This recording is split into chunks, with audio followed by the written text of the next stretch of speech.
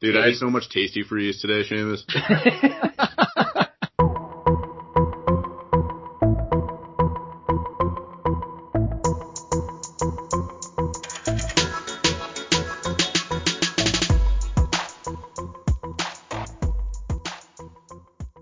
Yeah. So, as you mentioned, Shane, KG had a quote about how he didn't think players of his era would adapt to the modern day NBA very well. And so we are going to say, fuck you, Kevin Garnett. Here are 6 players that we think would be sick, in today's league.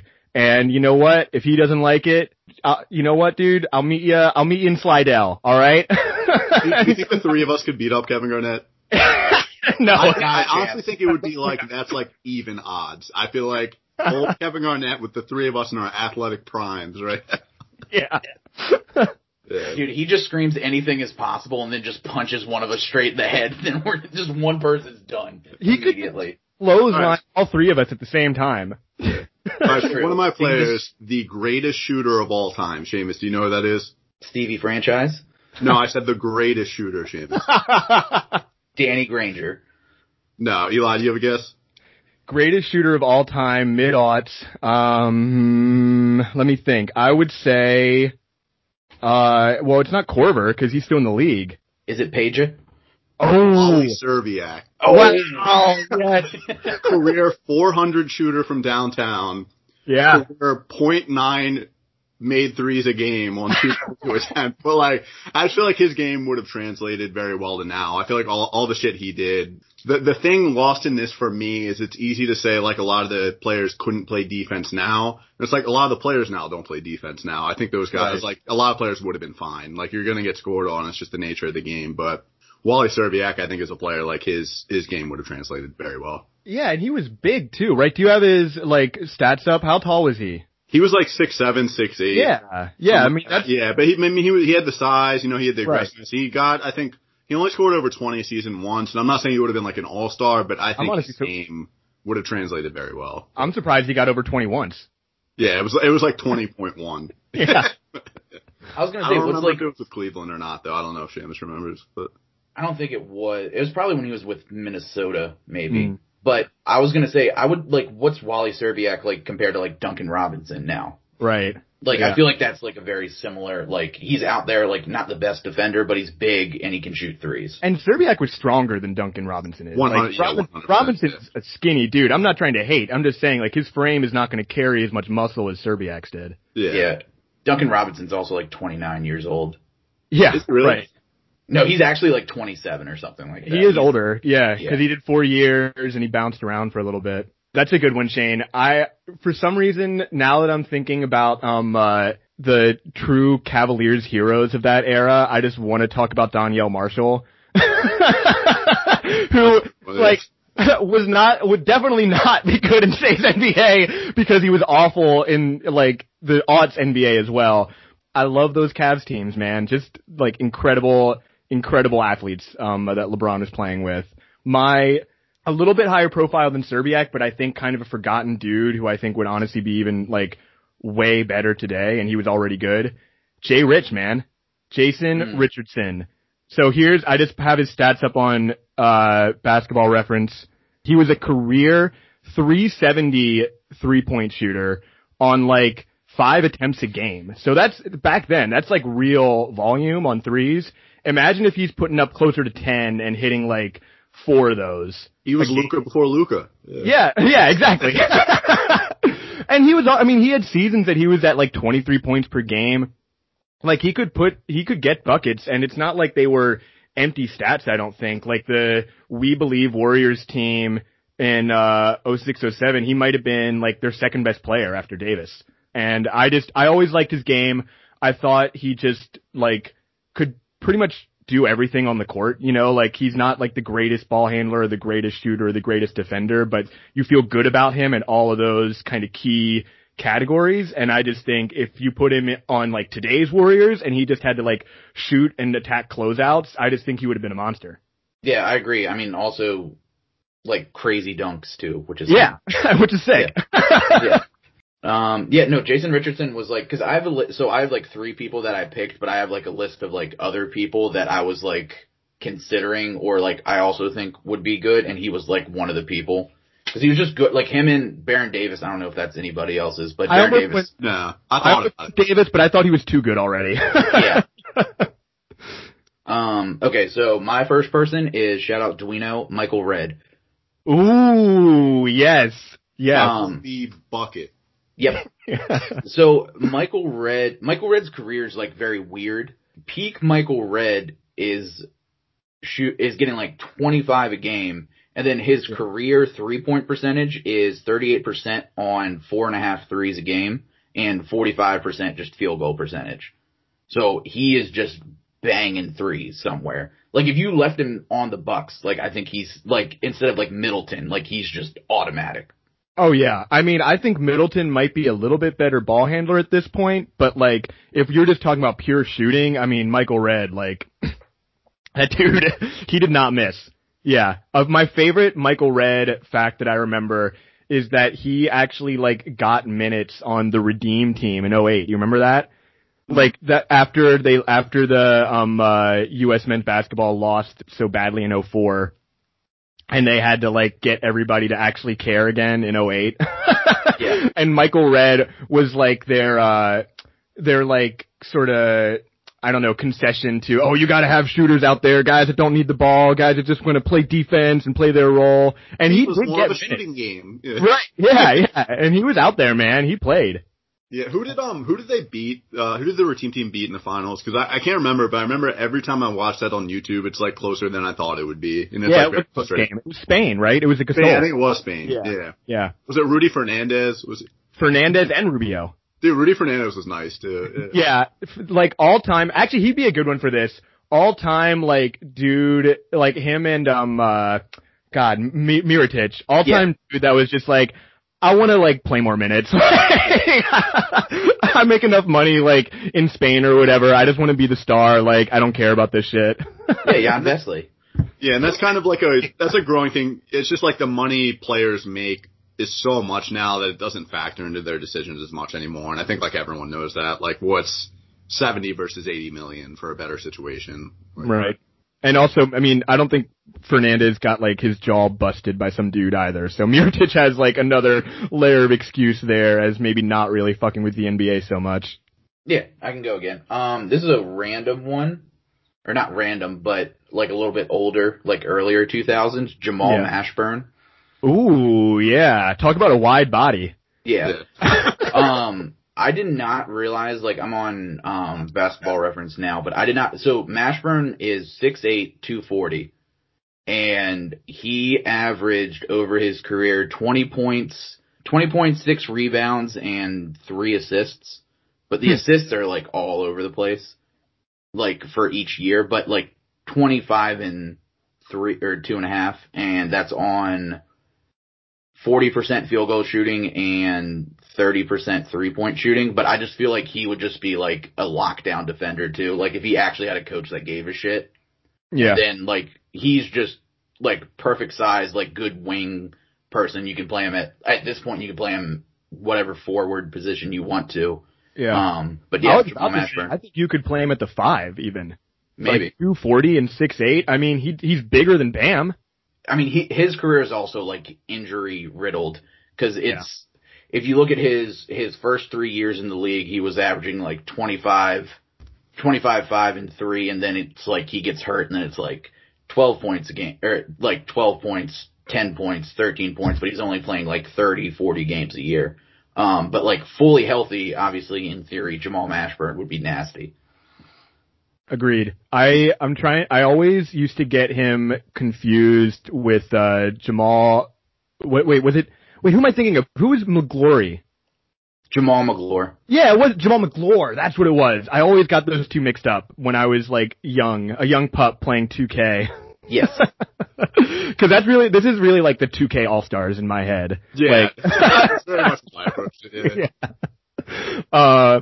All right, I'll take my my moment here to do the very predictable and wax about Gilbert. I'm just gonna read. This is his stats for 05, 06, 06, 07. 05, 06, dude is putting up 29 points with an effective field goal percentage of over 500 with like 10 free throws a game, 7 3-point attempts a game, that would be one of the best players in the league if he played today. I just believe that deep down in my soul. If he was taking even like, again, closer to 10 threes a game, he could have easily been scoring over 30 points. Like, I don't think Brad Beal is all that much better than him. Gilbert is basically like if Brad Beal had Kyle Lowry's ass. Like, he just could like get into the lane and get that foul contact way more consistently than these skinny guards because he had more of it to move around. And I mean, honestly, he was, I think, even more dangerous driving than he was as a shooter, and he was like a fantastic shooter. Fuck Gerald Wallace. That's all I have to say about that. A player who would be dog shit in today's NBA, by the way, Gerald Wallace. So, you know what? Gilbert forever. And that's all I gotta say. You're a Crash hater? Crash was the guy that blew out Gilbert's knee. No, I mean, like, you don't think he would do fine now? I think he'd be okay. He can't shoot. I don't think, dude, I feel like he'd be living at the free throw line, though. Like, the way, like, as many whistles as you get now, if he garnered the same respect from the referees, like, now that he got when he played, I think he'd be shooting a lot of free throws. Like, I really do. Who would you compare him to, like, today? Yeah.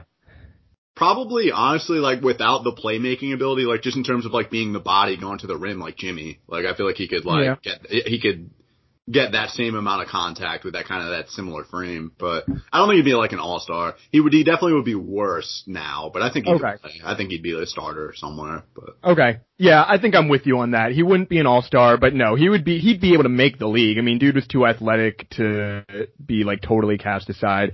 I'm just a hater because, again, he ruined Gilbert's career and, like, for a fucking shitty Bobcats team that, like, never, ever mattered to anyone. Dude, that's me and Kimo Von Olfen for, the Steelers that blew out Carson Palmer's knee. Like, if I ever see him on the street, I'm morally obligated to, like, he might kill me, but I have to give it a try. I have to defend, Carson Palmer's honor. But so I had like 3 or 4 players I was considering, and I just think like Rasheed Wallace, like you slap him in any era, he's not gonna listen to the coach. He's gonna play how he wants to play, and it's gonna work in every era. I feel like he was the Morris Twin 1.0. You know what I mean? He was just except way better.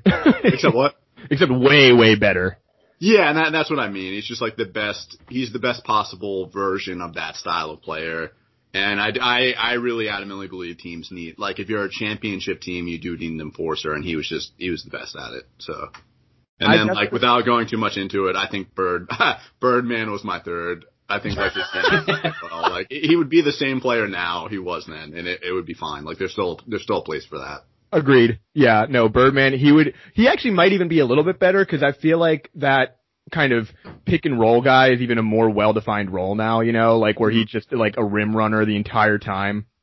Rather than like, I feel like even back when he was playing, there was still like, oh, like give it to the big guy on the post, like let him get buckets. It's like, no. 9, yeah. No, he for sure would average like 7 points a game as opposed to like 5 he had back in the day. But yeah, I agree. I think like you said, that's a more clearly defined role now, and I feel like he was good at it. He was good at what he did. Definitely.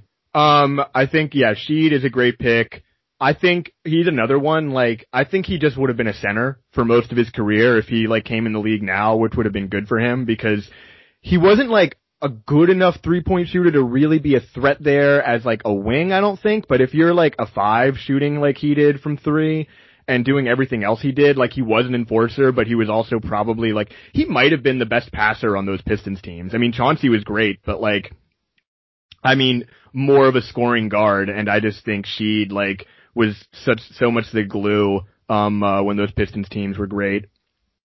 So yeah, love Sheed, respect, only to Rasheed Wallace. It would be really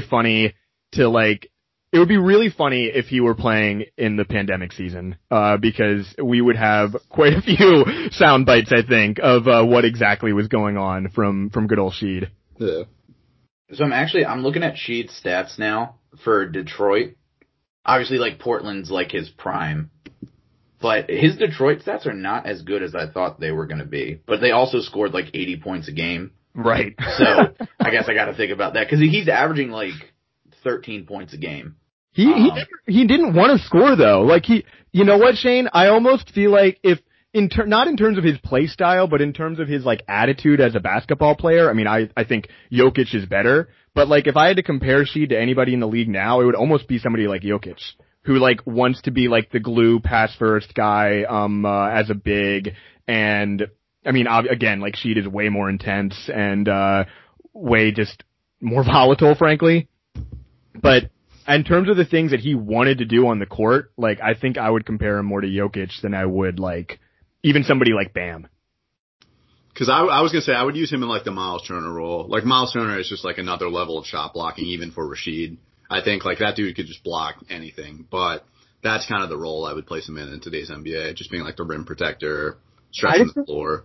I just feel like he had more ball skills than that though. Like I just feel like you could give Sheed the ball and like at the at like the nail or at the high post and like he maybe wouldn't score every time, but he'd make the right play and get the ball where it needed to go. Yeah. I was gonna say I would compare him to Boogie almost, if Boogie's like trying. The one thing about Sheed that Sheed has on both Boogie and Jokic is like Sheed was an elite defender. Jokic just top 10 in the steals, bro. Yeah, right. Gilbert was number 3 in steals in 07. Another person I had, or I guess like my third person, I had like a bunch of other people, but the third person I like kind of picked was Rashard Lewis. I love those Magic teams. Yeah. Rashard Lewis is like my favorite jump shot to mimic. Like I was like money touching it to my foot. Like, yeah, but I mean, he was good on the Supersonics before he went to the Magic too. Like him and Ray Allen. And I mean, it's one of those things where he's 6'10", and so, you know, you can kind of play him wherever you want now, and just good shooter, just let him like float around, like decent rebounder for how big he is, but like that, like if you're looking for offense, not defense, obviously, because he does not play defense. Good player, another former Wizards great. Yes. He was actually who we salary dumped Gilbert for, so it's all, we're just making a big circle here, yeah. And I love to see it. Right, I do want to say, I almost picked Davis for this before going with Jason Richardson. I do just want to bring him up at the end here just to say that like, Baron Davis, I think in today's NBA, I don't think he was like a great shooter by today's standards, but he was good enough where you had to guard him out there. And just like his strength and his ability to get to the rim, I think would make him really special in today's NBA with the spacing as it is. Shouts out to Baron Davis. Did you see those like viral photos of him from like last year, I want to say, of like just totally like sucking face with, Laura Dern in public? Laura Dern, the actress? Yeah. Dude, why? I'm struggling to put name to face. It wasn't, she was Jurassic Park, right? Jurassic Park, yeah. Yeah, I was, yeah. No, I think I vaguely remember that. I don't think I've seen the picture. Dude, they're sick. Good for him. He's like carrying, it might be his purse, but he's like carrying potentially her purse and just like absolutely like her leg is up. They're just going to town. Hey man, if you don't like it, look away. Yeah, exactly. Yeah, so like I've been watching like the Godzilla movies, obviously, because like the new one's coming out.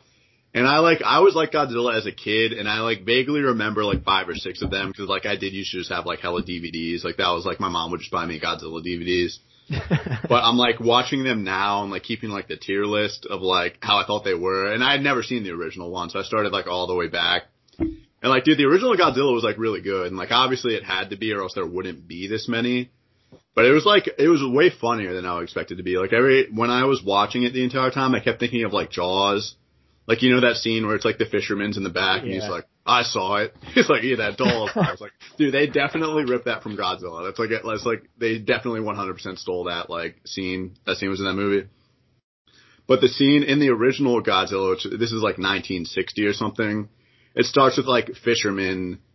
It's like fishing boats just keep going missing. So they keep sending them out and like not coming back.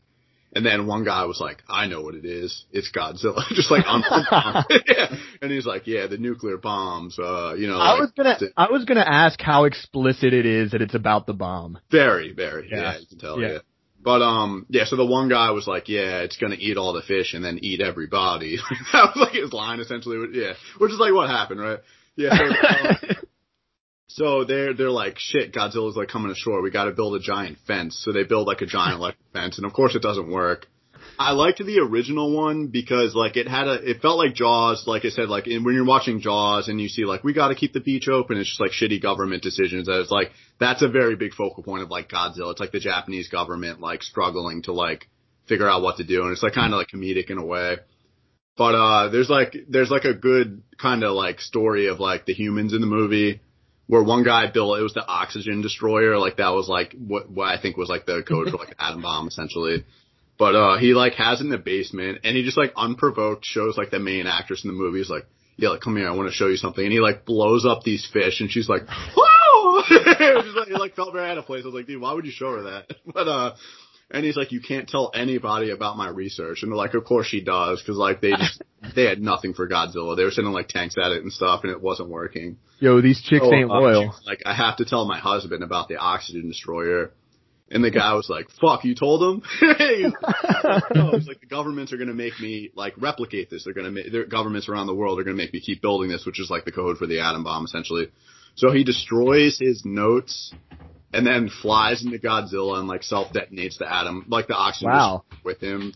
And, like, that's, like, the end of the movie. And it just, like, ends very abruptly. But it was, like, a 9 out of 10, dude. I was, like, on my seat the whole time. That's honestly pretty raw, yeah. It was really good. I mean, I think for a movie it was, like, the 1950s, like, it aged really well. Yeah. Second one was Bonds. Because, like, back in the day, because, you know, Godzilla was just a dude in a suit. Uh-huh. And then the second one he fights, it was, like, a mix between, like, a Stegosaurus and another dinosaur. But his weakness was, like, his underbelly. Like, his brain was, like, evenly distributed, like, all throughout his underbelly. But, again, these are just dudes in suits. So, like, Godzilla's, like, they're just, like, punching each other. And, like, this dude on all fours is, like, trying to, like, punch back. And it just looks really weird. That one was terrible. Everything about that movie was terrible. Like, the pacing and everything. Godzilla versus King Kong was lit. I was like, that might have been the best one, where it was just, like, back and forth, where Godzilla was just waxing him, and then King Kong gets power from thunderstorms. And and of course it started thunderstorming, so he got back up, and they fell into the ocean, and that's like where it ended.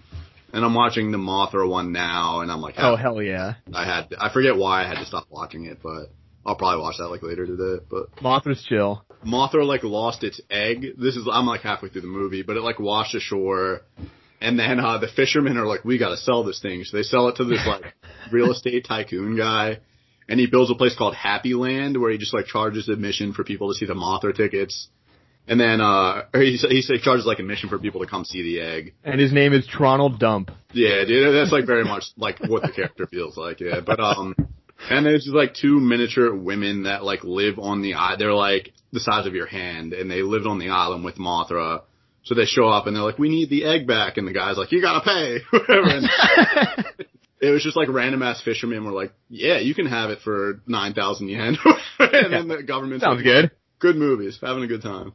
Shane, I forget I saw I don't remember which Godzilla it was like in order, but I saw the one, the main scene I remember of it is when they're doing that like, essentially, they're like parachuting in from the helicopter or whatever. Yeah, you know, describing the Halo drop. That was the Bryan Cranston one, which because that's what I was gonna say. My problem with a lot of the first Godzilla movie, I really enjoyed like the government aspect of it because it was like that's just like interesting for that. Mm-hmm. But a lot of them they are too slow, or they do too much like without I just want to see monsters like beat the shit out of each other, and they like don't show that enough. And that was my problem with that one. Yeah, I feel you. I literally only remember that scene. And so that was probably a sick scene. Great movie. Dope. Super dope. Yeah. Dope. And that, so that's, I would have to read this, but I think that's a reference to the original one because Godzilla hated light. That was their strategy, was they were going to like flare him back out into the ocean. But then in, the second one, it was either the second or the third one, the monster he was fighting loved flares. So when they sent Godzilla away, it like came on, they like had to figure out what to do. Damn. Did you see the new one? I haven't seen the new one, no. The Brian Millie Bobby Brown? Yeah, dude, that one was good, honestly. Do you have any thoughts or feelings about the Peter Jackson King Kong? Was that the Jack Black one? Yeah. Yeah. I remember liking that. I haven't seen it in a while. I do remember liking that one though. It's like a TNT classic. Like, it's just on cable all the time. Yeah, dude. Like that and Mr. and Mrs. Smith. It's the ridiculousness of TNT, dude. It is. It's just like weirdly like 4 hours when they run on TV. Skull Island, yeah. Oh man. Seamus, what have you been watching? Most recent thing, well, I recently watched on Netflix, I think it was Netflix, Beverly Hills Ninja, which I love that movie. Is that what it sounds like? Huh? Is that what it sounds like? Have you not seen it? No. I haven't seen it. It's Chris Farley being a ninja. It's very stupid. I don't like Farley that much. Okay, you'd hate it then, because it's Yeah. 100% him, like, trying, like, it's like he's, like, trying to, like, be sneaky and he'll, like, hide behind a tree, but he's too fat, so he just sticks out like that. Yeah. Shit, we talked about shit's funny. That's an element dance move for sure. Yeah. But like a show I've actually, I don't know if you guys have watched it, but a lot of people are watching it, is WandaVision. I don't know if you guys have not. I know people really like it, but I feel like people really like anything Marvel, no matter what. But I have heard it's good from people I like, respect their opinion. So it's weird because they do, or the first week they put out 2 episodes, and then each week after they just put out 1 episode. So the first 2 episodes people hated. Like, cause they didn't understand, cause they were like kind of teasing what it is. I don't want to like spoil it or anything, but they're like teasing what it is and then, or like the bigger picture of it. But it is like a really good show, like outside of like Marvel. Obviously, if you've seen the Marvel stuff, it hits different. But overall, I think it's a good show. It's not over yet, obviously, so they could switch up the ending. But like, I trust Marvel to like do shit and not fuck up, basically. Yeah, they're not gonna like leave their audience like, oh, what? It's not gonna be like the end of The Sopranos. It was a Marvel show. Wanda's gonna look at the camera, she's gonna fade to black. Yeah. Are you like a Marvel fan otherwise, Seamus? Like, were you into like the Avengers movies and everything? Yeah, I would say so. Yeah, I am too, actually. It's just like, when this phase ended, they do like the phase thing. I kind of decided like, yeah, I'm probably gonna go see it when it drops, but I just like, I'm not invested anymore. I feel like they're running it too long. The only thing I've been watching consistently recently is this old HBO show called Bored to Death, which I got into in college. It's like Jason Schwartzman and Ted Danson, Zach Galifianakis. And it's essentially like 3 losers in New York who are all like artists, you know? And about how like all their relationships fail and they just get high and like drink a lot of wine. I, unsurprisingly, am into that. HBO recycles that plot over and over. Yeah. Definitely.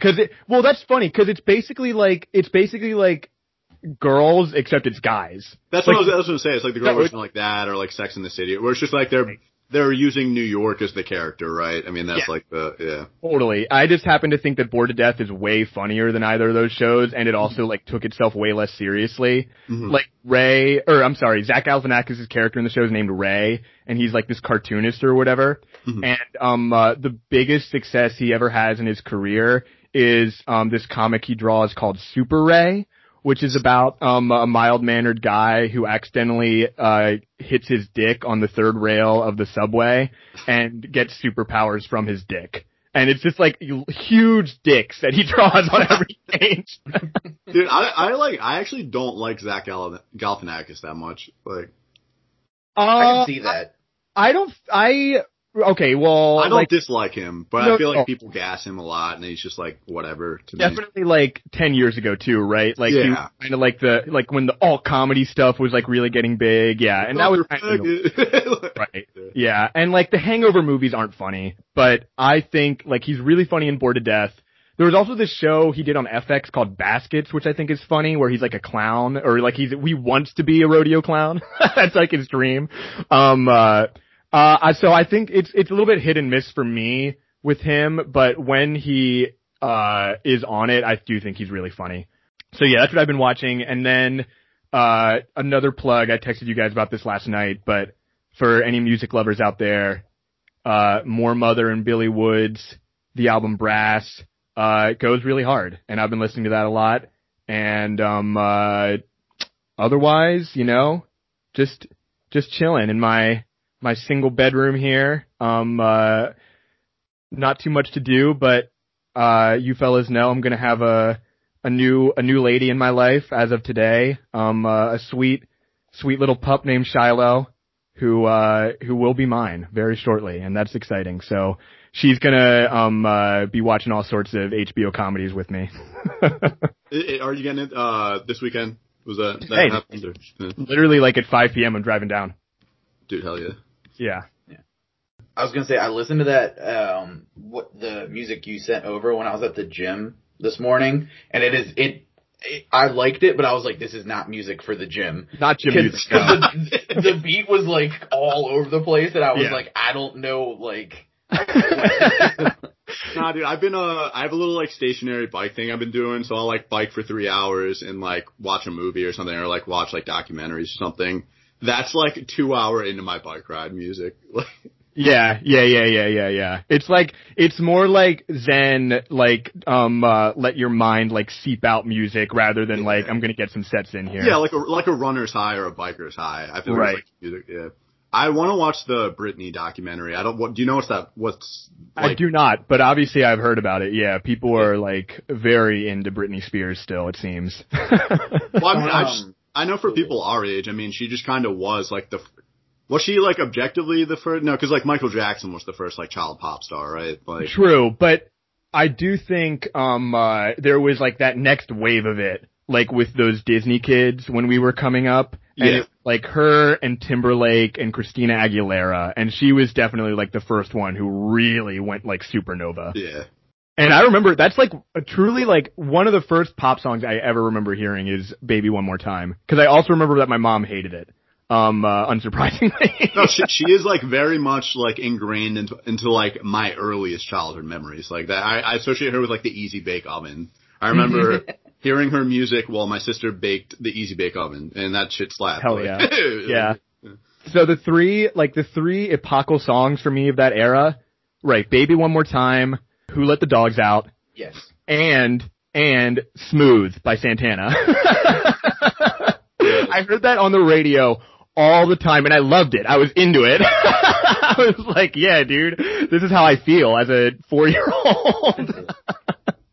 Dude, I feel like people who like Santana are like the diehard Daniel Day-Lewis fans, or it's just like they try to sell you way too much on it as like it's a piece of art, you know what I mean? It's just like, all right, this is like good music, I guess. But my dad's a Santana guy. Waiting line music. Yeah. Wait, have either of you seen that movie, A Serious Man, the Coen Brothers movie? No. Okay. I like the Coen Brothers. Yeah, it's a good one. I would check it out. But there's this bit where like his son signs up for like those old like Columbia record clubs or whatever where you'd pay a subscription and they'd send you like a different record every month or whatever. Like it was a thing that used to happen when people bought albums. Okay. But I think the movie's set in like the 60s or the 70s or something. But so right, his dirtbag son like secretly signs him up for this, and he keeps getting calls from like the record company that's like, you have a copy of Santana Abraxas that you haven't paid for? And he's like, what is Santana Abraxas? I don't want this. So that's always what I think about whenever like somebody brings up Santana now. Yeah, I don't know. I don't know if there are any movies coming out that I want to see. Are either of you guys going to watch the Fred Hampton movie? That's already out, right? Yeah, it just came out. No, I'm going to watch. I didn't know when it was coming out. Yeah. Mm-hmm. Yeah, because it's got I like a lot of the actors in it. Like I like Todd from Breaking Bad. Like he's just like he's good for that role. Yeah. Yeah. I'll probably watch another superhero thing, but I'll watch the Zack Snyder Justice League cut. Oh, dude, I am definitely watching that. Like 5 hours. Dude, was that I don't know if I'm mixing that up with another movie, but one of the superhero movies coming out soon. The main faction of like villains are called the Flag Stompers or something like that, which I was like, oh my god, this movie's gonna be. Is that Wonder Woman? What? Is that Wonder Woman? I didn't see it. Okay. No, it's not out yet. It's one of those. Okay. And like, you know how like movies come out and they try to like tie the plot line to like current events and stuff, and I just feel like Marvel's gonna do it in like unintentionally hilarious way. I feel like. Yeah. Did you watch the Wonder Woman movie, Seamus? I heard it was dog shit. Yeah. Dog shit. But dude, people, it's good promotion on their part, but the people in the movie said it was going to be really good, and then it wasn't. Well, the thing is, like, if you just list, like, the first Wonder Woman movie, I thought was fine. Like, didn't think it was amazing, but I was like, this is a fine superhero movie. And they're like, alright, the bad guy's Pedro Pascal. And I was like, okay. And they're like, also Kristen Wiig's in it, and she's also bad. But you don't know that at the beginning. And I'm like, okay, that's fine too. And then the special effects suck. And there's just so much, like, inconsistency with, like, how they do. Like, there's a scene where Wonder Woman flies for, like, 15 minutes to have a realization, and then she has to, and then immediately cuts to her on, like, an island to fight the bad guy for, like, the final scene. But in between, they don't show, she has to, like, go back to her apartment to get, like, this fancy set of armor. But they don't show that, but it's just her flying for, like, 15 minutes to the island, and then it's her on the island with this suit, and you're like, she didn't have this on her this whole 15 minutes. She had it in her inventory, dude. She just equipped it. Yeah. One of my favorite subreddits is r-continuity porn, which just, like, isn't a thing in movies too much, but I really do appreciate when shows, like, have an Easter egg that, like, holds up, like, 4 seasons later, like, in the background. That's, like, not much emphasis on it. Like, I do enjoy it when they do things like that. But I feel like Breaking Bad and Better Call Saul are, like, ideal for that shit. yeah. I do want to get back into Better Call Saul. I stopped after, like, 3 seasons. I really enjoyed it. I just put it down and never got back to it. But I feel ya. I am in kind of the camp. I do enjoy it more than Breaking Bad, honestly. I think I'm there too now. Yeah.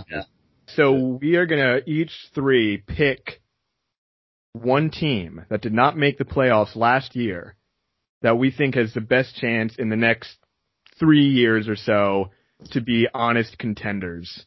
My pick is the Sacramento Kings. So here, just not necessarily matters for their, like, long-term outlook, but here's just a fun Kings fact that I had completely, like, I would not have guessed this. How old is Jabari Parker, a current Sacramento King? No, like 26 or 27, right? He's really not that old. Seamus? 25? 25. Okay, yeah. Crazy to me that he's only 25. I would have said, like, 27, 28, and it's not that big of a difference, but, like, I just couldn't believe that. Yeah, dude, he's the Kings version of, Derek Favors. Yeah. Derek Favors has been around forever. He's like 19 years old. Right. And Derek Favors, he was on John Wall's Kentucky team, right? No, Derek Favors went to give you an idea of, like, how long he's been in the league. Yeah. No, Derek Favors was on Georgia Tech. Oh, you're right. I'm thinking of.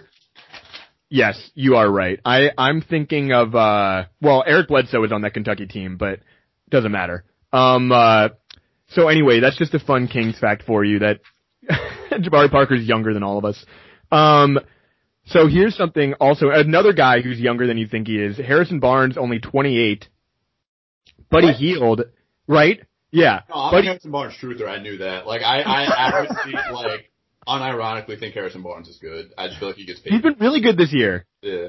And Buddy Hield, also 28. So the 2 highest Kings players are both only 28. Both, I don't think, necessarily need to be in their long-term future at all. Like, I think Buddy is good in his role, but I also don't necessarily think if I'm, like, looking to maximize what the Kings are doing, especially now that they have Halliburton in there, I definitely am fine with, like, moving Buddy Hield if I can get a deal for him. So then you're looking at, here's their core as I see it. It's Fox, Halliburton, and Rashawn Holmes at this point, I think. And Rashawn Holmes is only, like, a couple of years older than those guys. He's, like, 27. No Bagley? Man, I don't see it with Bagley. I don't know. Like, I know Shane, you're like, he's one of your guys. I don't necessarily think it's his fault. Like, he's had tons of injuries and stuff. Maybe he'll figure it out. He's only 21. I personally do not think he's going to figure it out in Sacramento. So I think if I'm the Kings, I would even, like, be cool with keeping Harrison Barnes around, but then you're still, I think, one wing away from really being, like, a true contender. So if I'm the Kings, I am looking at a team like Charlotte. And I almost also went with them for like this sort of experiment as well, but frankly I haven't watched enough of Charlotte and I don't know if I trust LaMelo yet. But if you can somehow get like for a player like Gordon Hayward into Sacramento, I think that gets really interesting because it's just a little bit more shot creation, a lot more shooting, and somebody that's actually going to like play defense and, you know, not like loaf on that side of the court.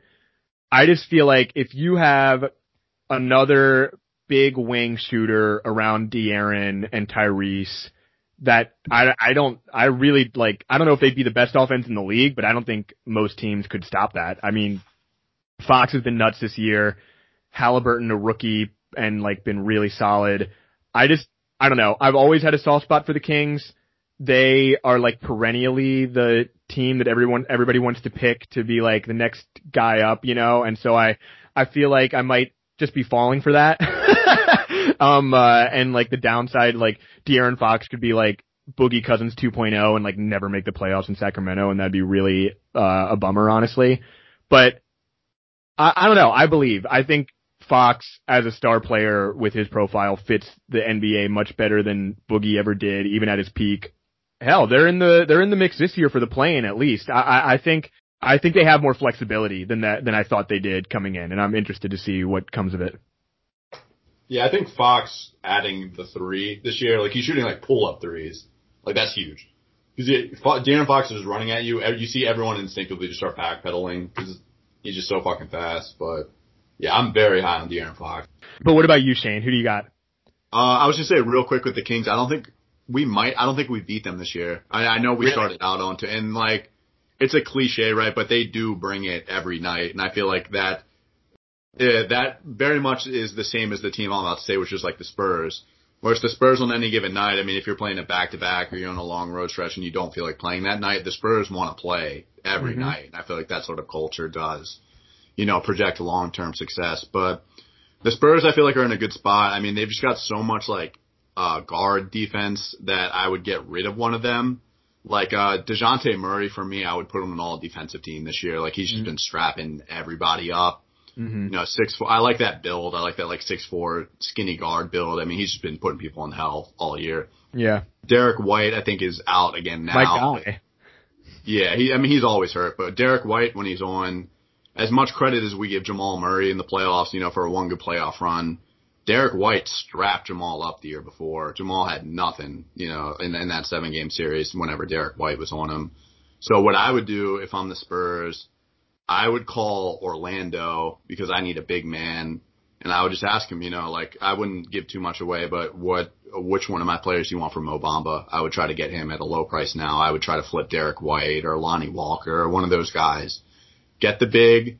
If someone is dumb enough to give me a good asset for LaMarcus Aldridge, obviously make that happen yesterday. But I just like the flexibility their roster has. I think you could keep DeMar and be good. I think DeMar's playing really well. I think you could keep him. I know you could flip him for something else. I'm not sure you'd get like a great price, but I really like how the roster is constructed right now. Keldon Johnson's been, that's his last name, right? Keldon? Yeah, Keldon Johnson, yeah. Yeah. No, he's been, whenever I watch, like he's been big bodying everybody. I really like his game. I just don't see it with Pirtle. I don't see it with LaMarcus Aldridge at the 5. They really need a big man. I feel like they could get someone like Mo Bamba or give up a little bit more. I'd call about Mitchell Robinson and try to get a player like that. Miles Turner even. Although I think Miles Turner, that ship has sailed. I think they'd be dumb to get rid of him at this point. But I think they are just constructed really well. Yeah, I'm with you. Aldridge is definitely the sore spot there. Do you know how many years he has left on the deal? I can check. It can't be more than 2 more. It's gotta be. Yeah. I think him and DeRozan are up after this year.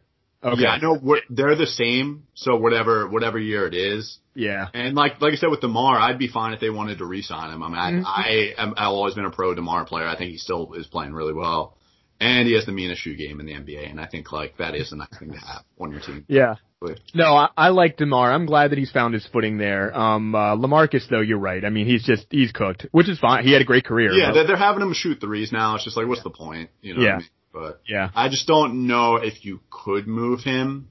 And I don't really think they're in like a buyout scenario, because I do think if he got bought out, LaMarcus Aldridge could be a very good contributor on a championship team, but not for $25 million or whatever a year it is right now. But yeah, every time I watch the Spurs, though, I mean, you never get an easy win on the Spurs the same way you never get an easy win on the Kings, and they're not going to be a top 4 seed, but I mean, they damn near put us out of the playoffs 2 years ago, and I think like gotten better since then. And they're like the 7 seed right now? I mean, they've really overachieved, I think, so far. And they got your guy in the draft, Devin Vassell, and I mean, he's been hitting when he gets in. God damn it.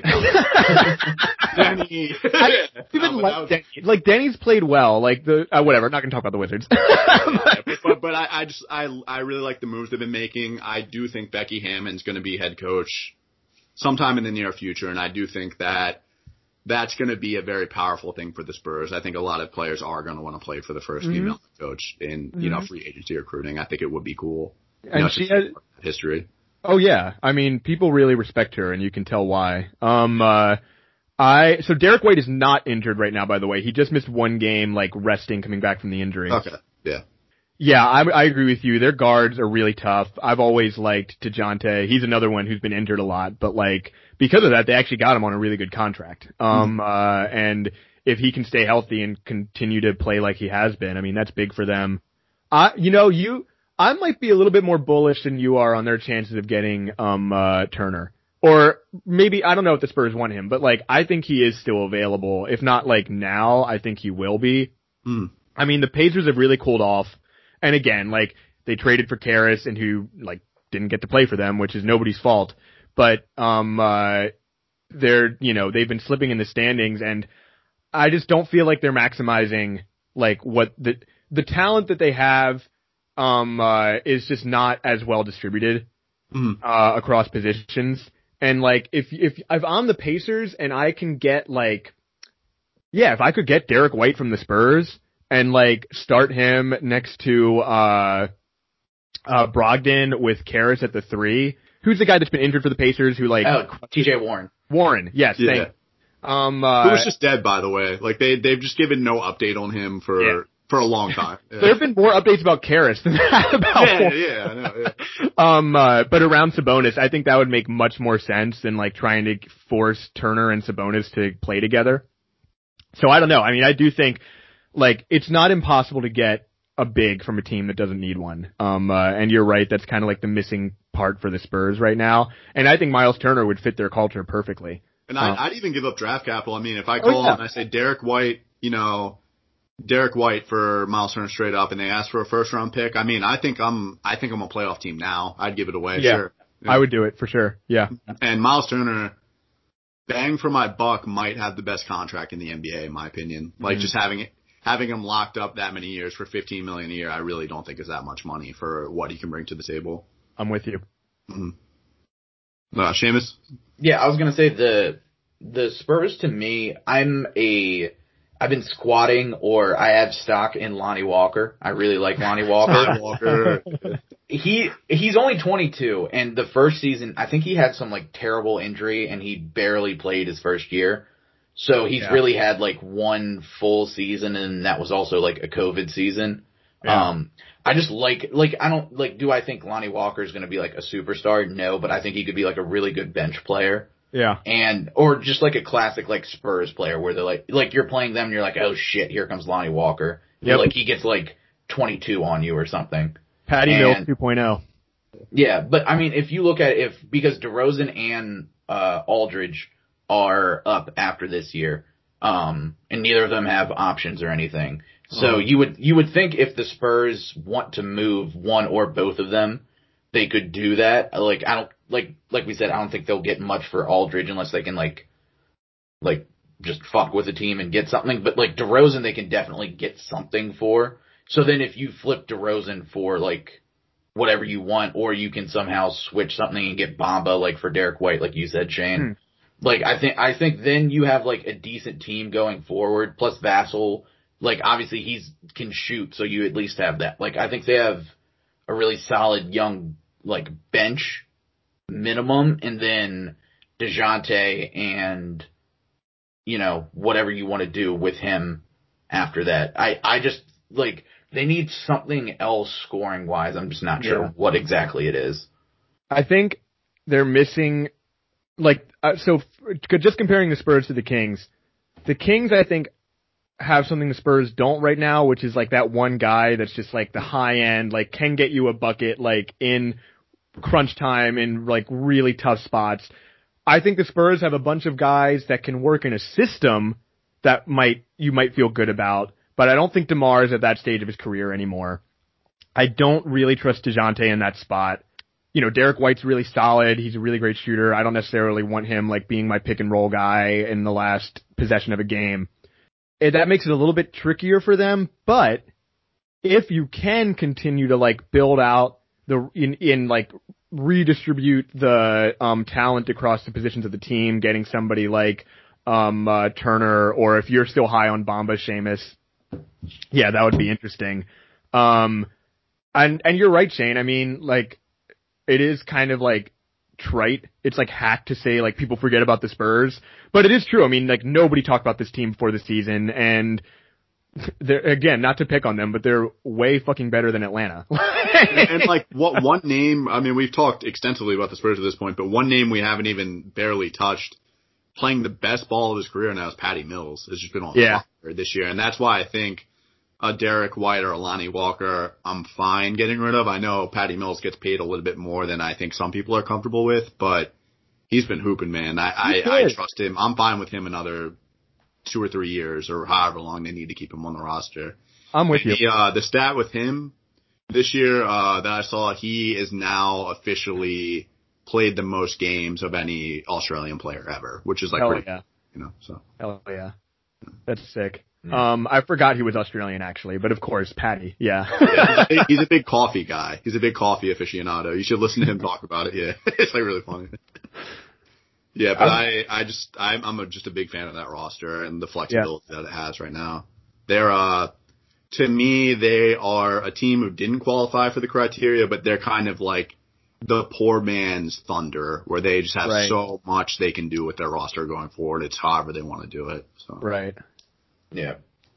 Plus, I was going to say, too, even if they don't trade Aldridge or DeRozan, the amount of cap they free up, with that, they can do whatever they want with it. It's supposed to be a good year, right? Like, well, now because Giannis signed his extension and, like, AD's off the board, Paul George is off the board. I mean, there's still some names out there. It's not as, like, big on the high-end talent as people would maybe projected it was going to be. Mm-hmm. But yeah, I mean, they're going to have tons of money to spend, even if they want to re-sign DeRozan, which I think would definitely make sense for them given, like, a good number. They would still, they have a lot of flexibility. You're right, Shane. Yeah, I mean, if I'm the Spurs, though, I'm still calling every free agent and just saying no state tax, or whatever their state tax is. Come here, yeah. And bring Kawhi back. Yeah. Hell yeah. That would be so awesome. If Kawhi just left PG to go back to San Antonio. Dude, I don't know, man. I feel like Uncle Dennis would like ask for the stadium or something next time. San Antonio's a cool town. I was there. That was the last, other than moving to New Orleans, but that was the last, like, American city I went to actually, it was during pandemic, before, like, the shutdown and everything. Cool city. Home of the world's biggest cinnamon bun. Ooh. Wow. All right. I had it. I didn't finish it. Wow. It was big. You didn't get your picture up on the wall there? No, not there. Yeah. All right, Seamus, bring us home. Okay, so I picked the Timberwolves, which turns out was a mistake because the Timberwolves are big fucked. Yeah, I was surprised when you texted that, but I want to hear it. I was just like looking at the teams that didn't make the playoffs, and I was like, okay, and I was thinking about like good young players, and I was like, okay, Timberwolves like in a decent position. But yeah, like I said, turns out they're pretty fucked for multiple reasons.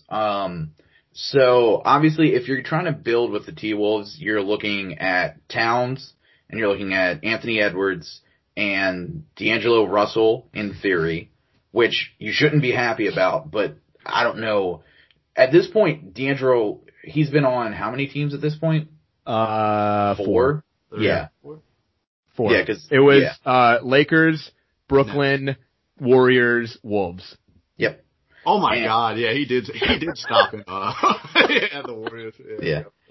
Yeah. So actually that ties into something else too. So also Russell's 24. So he's 24 and he's been on 4 teams. And That's alpha. Yeah. And he's making about 30 million a year. So the thing with Russell that I had forgotten about until I looked into it. So when the Wolves traded to get D'Angelo Russell, they traded Wiggins and they traded their first round pick for this year coming up, and it's top 3 protected. So if it's not in the top 3, then Golden State gets it this year. So they could just straight up not have a first round pick this year. In a good draft too. Yeah. And then if they do have it in the top 3 this year, then it's unprotected next year. So they either don't get it this year, or they get a top 3 pick, or they lose it this year and then they have a pick next year. So it's not a good situation, like, at all. And then contract wise, when I'm looking at it, they have, after this season, they only lose 2 people on their salary, and it's Ed Davis and Jared Vanderbilt, making like a combined $5 million. Yeah, I think I think Jared Vanderbilt could be like like a contributor on another team down the line, but definitely not now. Because the Timberwolves got Jared Vanderbilt when we traded with them, and we sent Malik Beasley over, who probably like their 3rd highest paid player, right? Shane will never forget the Malik Beasley trade. I stood on the table before he. I'm not even going to go there. But like the Malik Beasley story, everyone knows. But I adamantly think Malik Beasley would have been better to keep than Gary Harris. Do you know Malik Beasley's stats this year? Because I looked him up, and I was very surprised. They're good, right? He's averaging 21, 5 rebounds, 2 assists. Yeah, dude, he's a legitimate, like, just like a mean scorer who can shoot. Like, it doesn't he get like $15 million a year or something like that? So they signed him, he's on the team for this year and 3 more years after, so through 23-24 season.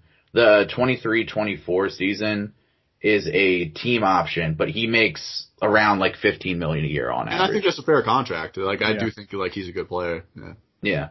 They also have Hernan Gomez for the next 3 years at like $7 million a pop. Which one?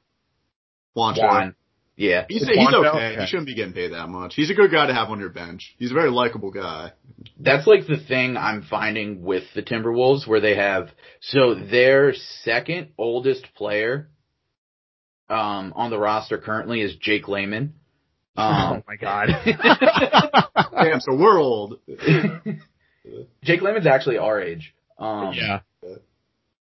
But yeah, so like I said, next year they lose Ed Davis and Vanderbilt, and their cap goes up because they're paying like Cat more, they're paying Russell more, and they're paying like a little bit more for everybody else. Since they reobtained Ricky Rubio from the Suns, Ricky Rubio makes $17 million a year for the next 2 years, which is tight. Tight for him, yeah. Yeah. But no, they're fucked salary cap wise. Like, they're going to have to trade either Rubio or D'Lo to free up any sort of space to sign anybody. So I was looking at it, I'm like, so if you get rid of Rubio and get like shit for him contract wise or someone for this year, and then you can sign free agents, this coming off season, they're like people this off season that I thought they could potentially, like, I don't know why, but I feel like Andre Drummond would be very funny on the Timberwolves. Because you put him with, so you'd play Cat at the 4. Yes. Because Cat gets bullied. Cat's good at rebounds, but not defensive rebounds. And I would let Drummond just scoop up rebounds and just guard whatever the top big man is, and let like Cat just kind of float around and do what he wants. There's like other like random guards, but the Timberwolves are this season, their offensive rating is 27th, their defensive rating is 24th. Cat's only played 6 games, but still, that's shitty. Yeah. I was gonna say, I mean, this is, given the reason he's been out, like, it feels really insensitive to say it, but given what you laid out with the pick they owe to the Warriors. The team, I do not think they were going to make the playoffs this year, no matter how many games Cat played. Not the worst thing for them that he's missed 70% of the season so far. I mean, again, I'm really, really happy for him that he's healthy now and that his scare with the virus is over. It does seem like that was really, just terrible for him, and I don't want to be glib about it. But just in terms of, this is, one of the weird things about sports, right, is, sometimes these, really terrible things that happen to the players can actually be helpful for a team's, long-term prospects. So it is good for the Timberwolves that they are the worst team in the West right now. I think, someone like Cat, who was always banged up anyway, really just having time away is not the worst thing. I almost wish Jamal and the Nuggets would have the same situation, because just guys who are perennial banged up, sometimes you're just going to have to need a rest at some point, and I do think it would be good for Cat, or it has been good for Cat, rather. Yeah. Also, these are the first round picks for the Timberwolves the last few years. I didn't. Again, you really did not do this exercise right, Seamus. I really didn't. Dude, I like who's the tall dude who plays defense, and obviously he's not that good because I don't remember his name, but every time I watch, he is strapping up. Is it Naz Reid? Yeah. No? Naz Reid's nice, actually. Yeah, this guy's 6'8" and just plays wing defense, and that's it. But every time I watch him, he's strapping up. Oh my god, because he was their first round pick. Oh, Culver? Yeah. It's either Culver or a Kogi. No, it's Culver. Yeah. But so these are the Timberwolves picks. 2014 they picked in the first round. These are only first round picks. 2014 Zach LaVine. No longer have. 2015 Towns. 2016 they picked Chris Dunn with the 5th pick. 2017 they picked Laurie and they traded him day of. Interesting. 2018 they picked Okogie. And then 2019, they picked Cam Johnson with the 11th pick, who they traded same day. And then, obviously, Anthony Edwards this year. But they can't draft for shit. No. Cam Johnson would have been good for them, too, I think. He would have fit in well there. Yeah. And that's funny, because didn't they trade... Who was the other guy you said they traded, Seamus? Laurie. Okay, no, never mind. I was thinking they did both deals with Phoenix, but obviously Laurie went to Chicago. And it sucks the ones it's still early on Cam, but it sucks a couple of the ones they have hit on, they've just got rid of immediately. Yeah. All right, Seamus. Well, if we take this pick seriously at all, then it would have to be because you believe that Anthony Edwards is going to be a real dude. Do you have opinions about Edwards at this point? Anthony Edwards is Andrew Wiggins 2.0. That's where I'm at. I'm not in on him, but I'm not out. I really feel like he's one of the people that if he takes, and again, this is where you can say he's Andrew Wiggins, but if he takes the NBA weight training and shit seriously, he's going to be a hammer going to the rim. And he's already big. He's big though. He's built. He's strong. Yeah, but I feel well, all right. So what are the new stories we've seen about Anthony Edwards circulating? It's him eating Popeye's fries and all, just stuff very cool. Stuff you don't want to hear from your first pick. But I also think he's 19.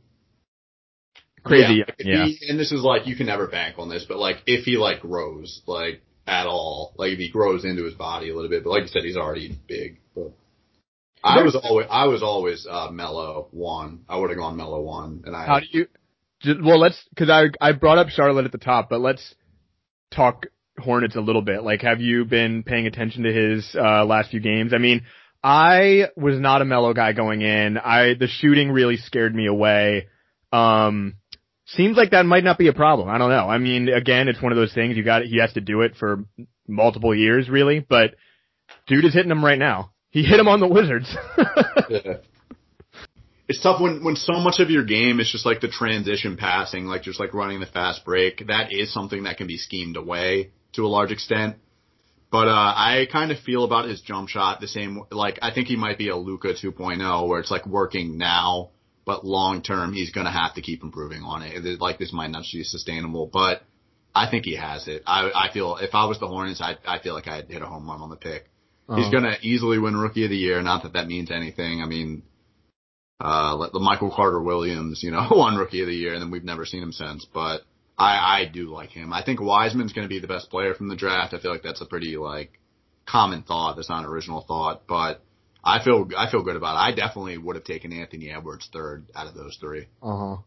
Yeah. I mean, I think you have to say that right now. And again, but I said that back. Yeah. Oh, no, I'm with you. And again, I was not high on LaMelo. I probably would have taken Wiseman. I mean, I don't know about for the Wolves because they already had Towns, obviously, but just if I were to, in my head who was best, I probably would have said Wiseman. I was just going to say, I mean, I totally respect you being on that. I was just going to say, we will not know for years which one of these guys is best. We're talking 2 months into their careers. Yeah, obviously. I think the only thing that would have made sense for the Wolves to take Wiseman, and this still could happen, is if they knew that they were just going to flip Towns at some point, which I still think is on the table. I honestly don't think it would be the worst thing in the world for, I know the Celtics are always linked to him. If they can get a haul back, a bunch of draft picks that they're going to waste, it still might be the best thing. But if I can pat myself on the back about one draft prospect, please. Saddiq Bey killed last night. Okay. Saddiq Bey was the first player in NBA history to have 30 points, 10 rebounds, 100% from three, 100% from free throw. Oh, I did see that. Yeah. Because just I'm just always a fan of give me the 3-and-D guy. I feel like it's so hard to fuck up projecting that to the NBA.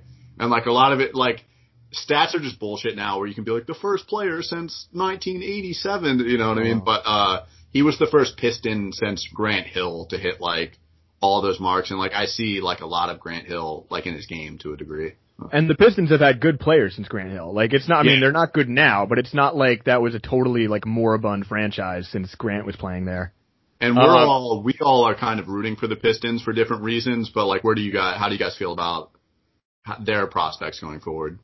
I feel like they're an interesting team to kind of, I'm with you, Seamus. I'm not buying too high, but it's encouraging that they have been able to beat these good teams. That's kind of a probability that these are the wins they're getting, They're trying. Dwayne Casey's a good coach. Jeremy Grant, I mean, you don't want him to be your first option, I don't think, forever, but he's a good culture guy, right? He's gonna do his job every night and play defense every night. I think basically how I feel about all the teams at the bottom of the standings right now is that it's just gonna really matter where they end up in this draft because, you said it, Shane, but everybody's projecting this draft to be really nuts. Obviously, Cade Cunningham is probably the best rated prospect since Luka, right? I don't know. I mean, it's hard for me to think. The recent buzz is the kid on the G League team. Is it Jalen Suggs or Jalen Green? I always mix them up. I think Jalen Green, right? Yeah, but apparently he can just jump out of the fucking gym. Some people are starting to talk about him as the number one. But as someone who's watched, I don't know, he might have grew, these kids are 18 years old. He might have hit a growth spurt or something, but I've just seen too much Cade Cunningham to not take him number one. I think he's going to be the first pick. To not take him number one, I should say. Yeah. And I mean, and he might not be the best player in the draft, obviously, right? Yeah. But that's what I mean. It's going to depend, where these teams are picking, who they get, how those guys turn out. So if the Pistons hit on somebody in the draft, suddenly that's an interesting team to me. I think they need to flip Blake. He's just not. He hasn't dunked this year. Yeah, he's just not Blake anymore. It's sad, but it's over for him. As a star player anyway. It's not as if, they're not the Wolves where they're, paying $30 million to a dude that might suck. Everybody on their team that isn't Blake, can really, they're either expendable or they're cheap and, worth keeping around. Yeah, right? Like you said, you don't want Jeremy Grant to be your number one option. He's doing even better than I thought he would do in this role so far. But I think, if you have a Saddiq Bey and a Jeremy Grant to build around a star, which if you can get rid of Blake, you're going to have cap space. Those are some pretty good supporting talent. That's the roster makeup you want. Go get a center. Hope Killian Hayes isn't as awful as he's looked so far, and you might have something. You might have an 8 seed. Well, they got Dennis Smith Jr. They did get Dennis Smith Jr. I'm never selling my Dennis Smith Jr. Stock. Yeah. I like DeLon Wright, honestly, too. I mean, he's not going to change your life, but just as a solid role player. I think Jeremy Grant wanting to go there, once you get and Jeremy Grant's he hasn't made an all-star team yet. He might not make it this year even, but I know he was high on he was in the thing in the last projection. But I think it's powerful when you have the first player to say, I want to go play for a team that no one wants to play for. I think that is the first step in the right direction for, like, even honestly, if DeMar DeRozan goes there, I think that adds a lot. I think that's a playoff team if he ends up there. So Yeah, especially in the East, yeah. Yeah, I mean, I would say I feel much better about the Pistons than I did last year. And I know, like, people were really on them for losing Christian Wood and all that stuff. And it's like, I get that, like, Christian Wood's really good, but I don't really think, I understand why they didn't want to keep him around, just in terms of, like, where their roster is looking and, building to the future more. Because realistically, all Christian Wood was going to do for them this year is, like, get them to win too many games where they don't have as good a draft pick and still not make the playoffs. So I'll defend that, anyway right now. But yeah, no, except Seamus, you can think harder and maybe come back next time and pick a real team. No, one team I'm higher on the most is the Knicks. Like, I really like what the Knicks are putting together. I just watched them play against the Wizards, and they beat the shit out of the Wizards, obviously, who didn't have Beal. But I did not love how RJ looked in that game. And he's looked good almost every game I've watched. Yeah, I know he's still young, but he is still young. He can definitely figure it out, but he was like, I want to say he was like 4 for 15 or something like that. And like his makes were coming at the rim, which like you can get to the rim against the Wizards. Yeah. So I don't know. I mean, could be definitely like one bad game, but when dudes aren't like having good offensive games against this Wizards team, I'm kind of just like, I am unfairly biased against them. Because I just like feel like everybody should light them up. With the Knicks, I think it's Thibodeau getting a young team to play really well. Or like play hard, I guess, every night. Yeah. And they have good people on there, but like they're just like, I feel like the Knicks currently just have like certain like guys they drafted in the first round that it's like, they're just not good, like Frankie Smokes and Kevin Knox. Dude, Kevin Knox, his entire draft profile was that he was the youngest player. Like, that was it. Or it's like, is he good? I mean, he can do this. No, he can't. He's so bad every time I watch. Just for the record, RJ Barrett's stats so far this year, just under 17 points a game, 3 assists, 28 from 3, and 42 from the field overall. Yeah. Kind of rough for an off guard. I mean, you could definitely get there. I'm not a believer yet. You said all-star? No, for an off guard. Oh, I was just saying, yeah, I'm not talking all-star. No, for a two. Yeah, he shouldn't be, he reminds me a lot of like, almost like the role like Tyreek Evans used to play, just kind of being like the like longer sort of like combo guard essentially. I know he doesn't really play point guard, but that he basically kind of does for them a lot. Not bringing it down the floor, but he's the one they kind of initiate the offense through. At the time, I know some people were considering RJ with the number 2 pick, like that. A lot of the draft people, that was idiotic. I mean, it's pretty clear it's Zion and Ja. However you want to rank those two, I think you can make a case for either, but I think a lot of the RJ skepticism comes from the comparison to the other people in his draft class, but it's not doing him any favors to be the 3rd pick in that draft, obviously. Even so, again, you know, I cannot say I've watched a ton of the Knicks this year, and it's not as if, like, I don't think the Wizards are, like, the best barometer for any team or players, like, overall kind of standing. I just wasn't impressed by what I saw from him in that game, and you know what? It was one game, so he has a whole career left worth of him, to prove me wrong about that. Yep, shooting 28% from 3. It's just rough, man. I don't know. Like, I hope he does. I would like the Knicks to be good, honestly. Like, I think it's more fun for the league to have, like, the Knicks being competitive, and so I would rather him actually hit and, like, give them something really worthwhile going forward. Can't say I see it right now. But, you know what? Would you rather have him or Anthony Edwards? I guess RJ. On RJ, you guys seem to be lower on him, but you also seem to be lower on Anthony. I guess I would take RJ just because I know he actually gives a shit. Yeah. I'd want Anthony Edwards. He's just a bro. Would too. Yeah, I would too. Yeah, but. Would you rather have RJ Barrett or Cam Reddish? Because that's the same year. I might take Cam, but I feel like Cam gives a shit too. Yeah, he does. Yeah, he does. I would probably still go with RJ though, just because the pedigree and like, I think like he was much better than Cam on that Duke team. Yeah. I think, well, cause I think with that Duke team, it was all Zion, and they thought that Cam and RJ were going to be much better than what they actually turned out to be. Yeah. But I think, cause Cam's like a better shooter, like, allegedly, right? That's like his thing. I don't know. Personally at this point, cause I think about if you put Cam Reddish on the Knicks, what he would do. If you just gave him a free pass to just shoot as much as he wanted. I get what you're saying, but I feel like it wouldn't work because like RJ's the creator on that team. It would be a lot of like you would have to be relying on Julius Randle to get Cam those shots. It just wouldn't work. But I definitely like if people want Cam over RJ because of the jump shot. I don't think you can fault him. I mean, yeah. I think for me one of the most important things you can be as a player is being able to play on and off ball, and I think Cam definitely has more of that than RJ. Just so we're keeping ourselves consistent here, definitely Cam has the reputation, I think, as a better shooter than RJ. He is currently shooting at 25% from three for the season. Yeah. And so the numbers have not borne it out for either of these dudes yet. And again, I would take RJ just from his body of work so far.